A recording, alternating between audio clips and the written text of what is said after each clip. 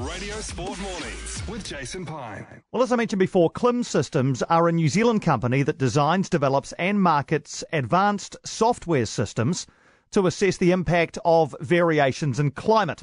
They're working on over 200 projects in 50 different countries around the world.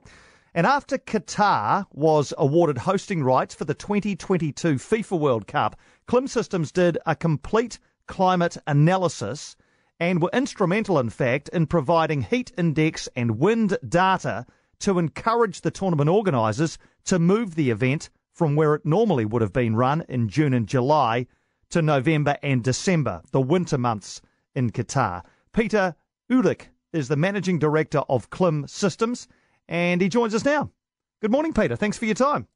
Hey, good morning, Piney. What was your brief that you were given by the Supreme Committee managing the FIFA World Cup? What did they want to know? Yeah, they were a very interesting group to work with. They had a number of things they needed to know about. First of all, heat was, of course, one of the big issues, but not just heat in terms of just raw temperatures, but humidity as well was a major issue that they needed to look at. They also had extreme winds because, remember, FIFA requires no dome stadiums and natural grass. So trying to do all that in summer in Qatar could have been a challenge. So they were very interested in extreme winds as well because they have to design the stadia so that cool air from the air conditioning doesn't get scalloped out when the wind blew over. So that was quite an interesting one. Also sandstorms and dust storms because they were going to use a lot of solar panels to create the energy to cool all the stadia they were building. And they get sandstorms and dust storms, and they obviously would need to clean those solar panels if there was such an event. If you've ever been to Doha, you know that it's a window washer's paradise. It's a dusty place. And that was a very important issue for them. And then some other issues about air conditioning design, something we call weather files, a blended weather file, that helps them design air conditioning for the next 100 years because they have a legacy. They want to keep those stadia there. I know there's an issue of taking the top levels off and exporting them and doing things like that, but they also want to run events like they're running the World Champs, the Athletic World Championships now. They want to keep doing those things. So they need to design for the future. Peter, was it your recommendation that the tournament be moved, or did they come to you and say, Peter, we're thinking about moving the tournament to November and December. Can you give us some data to back that up? Which way around was it? The decision had not been made when we were called in to do the risk analysis. We were integral to the meetings. After we went to Qatar, we had to be on site to do the work. That was one of the stipulations. It's a pretty close shop, and they wanted us to be close by the key decision makers. And we went through that process, spent weeks and weeks in Qatar working through the data and working up the results, and then doing presentations basically on the fly as we were working through the data. And these were very important meetings with very important people in the room. And there was a lot of questions, the validity, checking with locals to see if this was actually the case, that at night it's an issue of, yeah, it gets cooler, but the humidity rises precipitously. You know, it gets dangerous at night. And they realized, the cell phones came out. Lots of, oh my goodness, we have to do something here. And then they made those decisions sometime after we had left, but certainly they took our reports on board. And of course, there would have been a process with FIFA that would have taken months, if not a year longer to decide. You know, we did this work 5 years ago, soon after they were awarded the cup. Were you looking at the impact of the heat and humidity on players, spectators, or both? Yeah, that's an interesting issue. Certainly the players were being taken care of, and we've seen that in the stadia now, that the air conditioning systems are there. The air in those stadiums is going to be good for performance in the middle of summer. No problem there.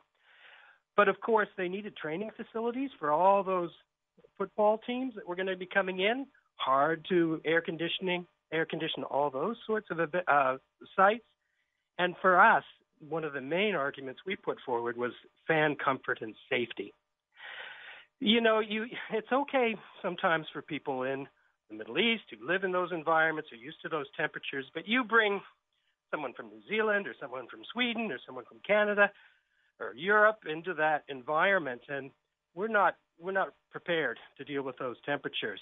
And we actually really focused on the health aspects of fans and the fan experience and how that was going to impinge on health stations, water supplies, big impacts potentially with the risk of death, actually, for some fans who didn't heed, warnings about the temperatures and humidity. So I think that was probably the decider, that it's not a good image when people get sick. No. And we also see that people don't necessarily want to go to such events when there is fan discomfort. People don't want to go experience 40-plus degree temperatures necessarily.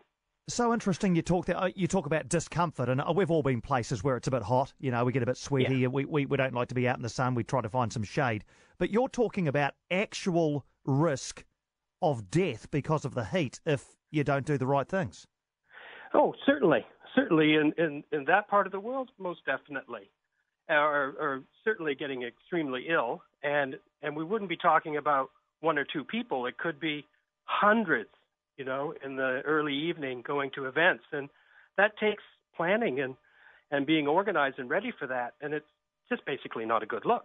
So it is an issue of perceptions as much as it is fan safety. You talked about the evenings being potentially challenging as well, Peter. I guess we imagine that in the middle of the day in the hot sun, that's the worst time. But with the humidity rising in the evening, when I guess a lot of these games are going to be played, is that also something which has to be taken into account? Yes, most definitely. And that was the issue. It was definitely the dew points rising because of wind changes, actually. The wind changes in the evening, and we looked at the data in great detail, hourly sort of data, so we could tease out the details. And that's where you get the spike from 6 p.m. to 11 p.m. is the humidex actually rises into the danger levels in the summer. And as you say, most people would perceive that, the temperature goes down. If you just look at temperature data, certainly the temperature will go down from 45 to 35, 32, 31. But the humidity rises considerably, and that's where you have the problem. Peter, do you think if FIFA had been in possession of this information before they awarded Qatar the World Cup, that they might not have awarded Qatar the World Cup? That's an interesting question. I'm not sure how the process works when people are bidding for such events and how much climate information goes into that decision making. Because we were taken in and shown the slick video presentation and the easy chairs in the specially designed room where they pitched the cup. It was slick. They have a very, very well-oiled PR machine, and they did a very good job of pitching the cup. But there was nothing in that presentation about the weather. So it's an interesting question going forward because fan safety, player safety, I think is probably going to become a much more interesting aspect of awarding of things in the future. Well, we would hope so, just for the safety of everybody. Very interesting. And just to bring it a bit closer to home, I guess, as far as New Zealanders are concerned, you, like I, were up last night watching the All Blacks play Canada, and the humidity seemed to be a bit of an issue, Peter. I mean, you and I aren't top sports people, but it seemed as though the ball was slipping out of elite sportsmen's hands fairly quickly and often last night. From what you know of your work around the Rugby World Cup, are we going to see humidity continuing to be an issue at the tournament? Yeah, we've been doing a seasonal forecast, a month-by-month forecast for Japan and for each stadia, and we've got it on our website actually. And we just did a new output yesterday for the month of October, and it's looking to be 1.5 to 2.5 degrees mean annual temperature warmer than normal in Japan and across just about the whole country in October. So temperatures are going to be warmer than normal in October, and some areas are going to get 20 to 30% more rainfall than normal. So we got the ingredients there for humidity to continue to be an issue, not just in the domes, but as we saw on the weekend. I can't remember which game I was watching. That it was hot in middle of the afternoon. What was that? It was the Uruguay game, I think. Yes, Uruguay against Georgia. Yes, it was. Yeah, there was certainly some sweating going on in the stands that day. Yeah, that's right. And we're likely to see that continue into October. And then even into November, it looks like rainfall for the international stadiums going to be up to a third more than normal. So there are all these little issues that, can impinge on games. It's quite interesting. It is indeed. Fascinating insight, Peter. Thank you so much for joining us and giving us the benefit of your analysis and your experience and your knowledge on this sort of thing. Your website is climsystems.com, and you mentioned that there is information available on there from the stuff we've just talked about. Yeah, we've got another website called extendweather.com, one word, extendweather, and we've got a whole Rugby World Cup page there with updates every 10 days on the temperature and precipitation across each of the stadiums. Extendweather.com. We'll check it out. Peter, thank you so much for joining us this morning. Really appreciate your time. Yeah, look forward to talking to you again someday. Thanks, Piney.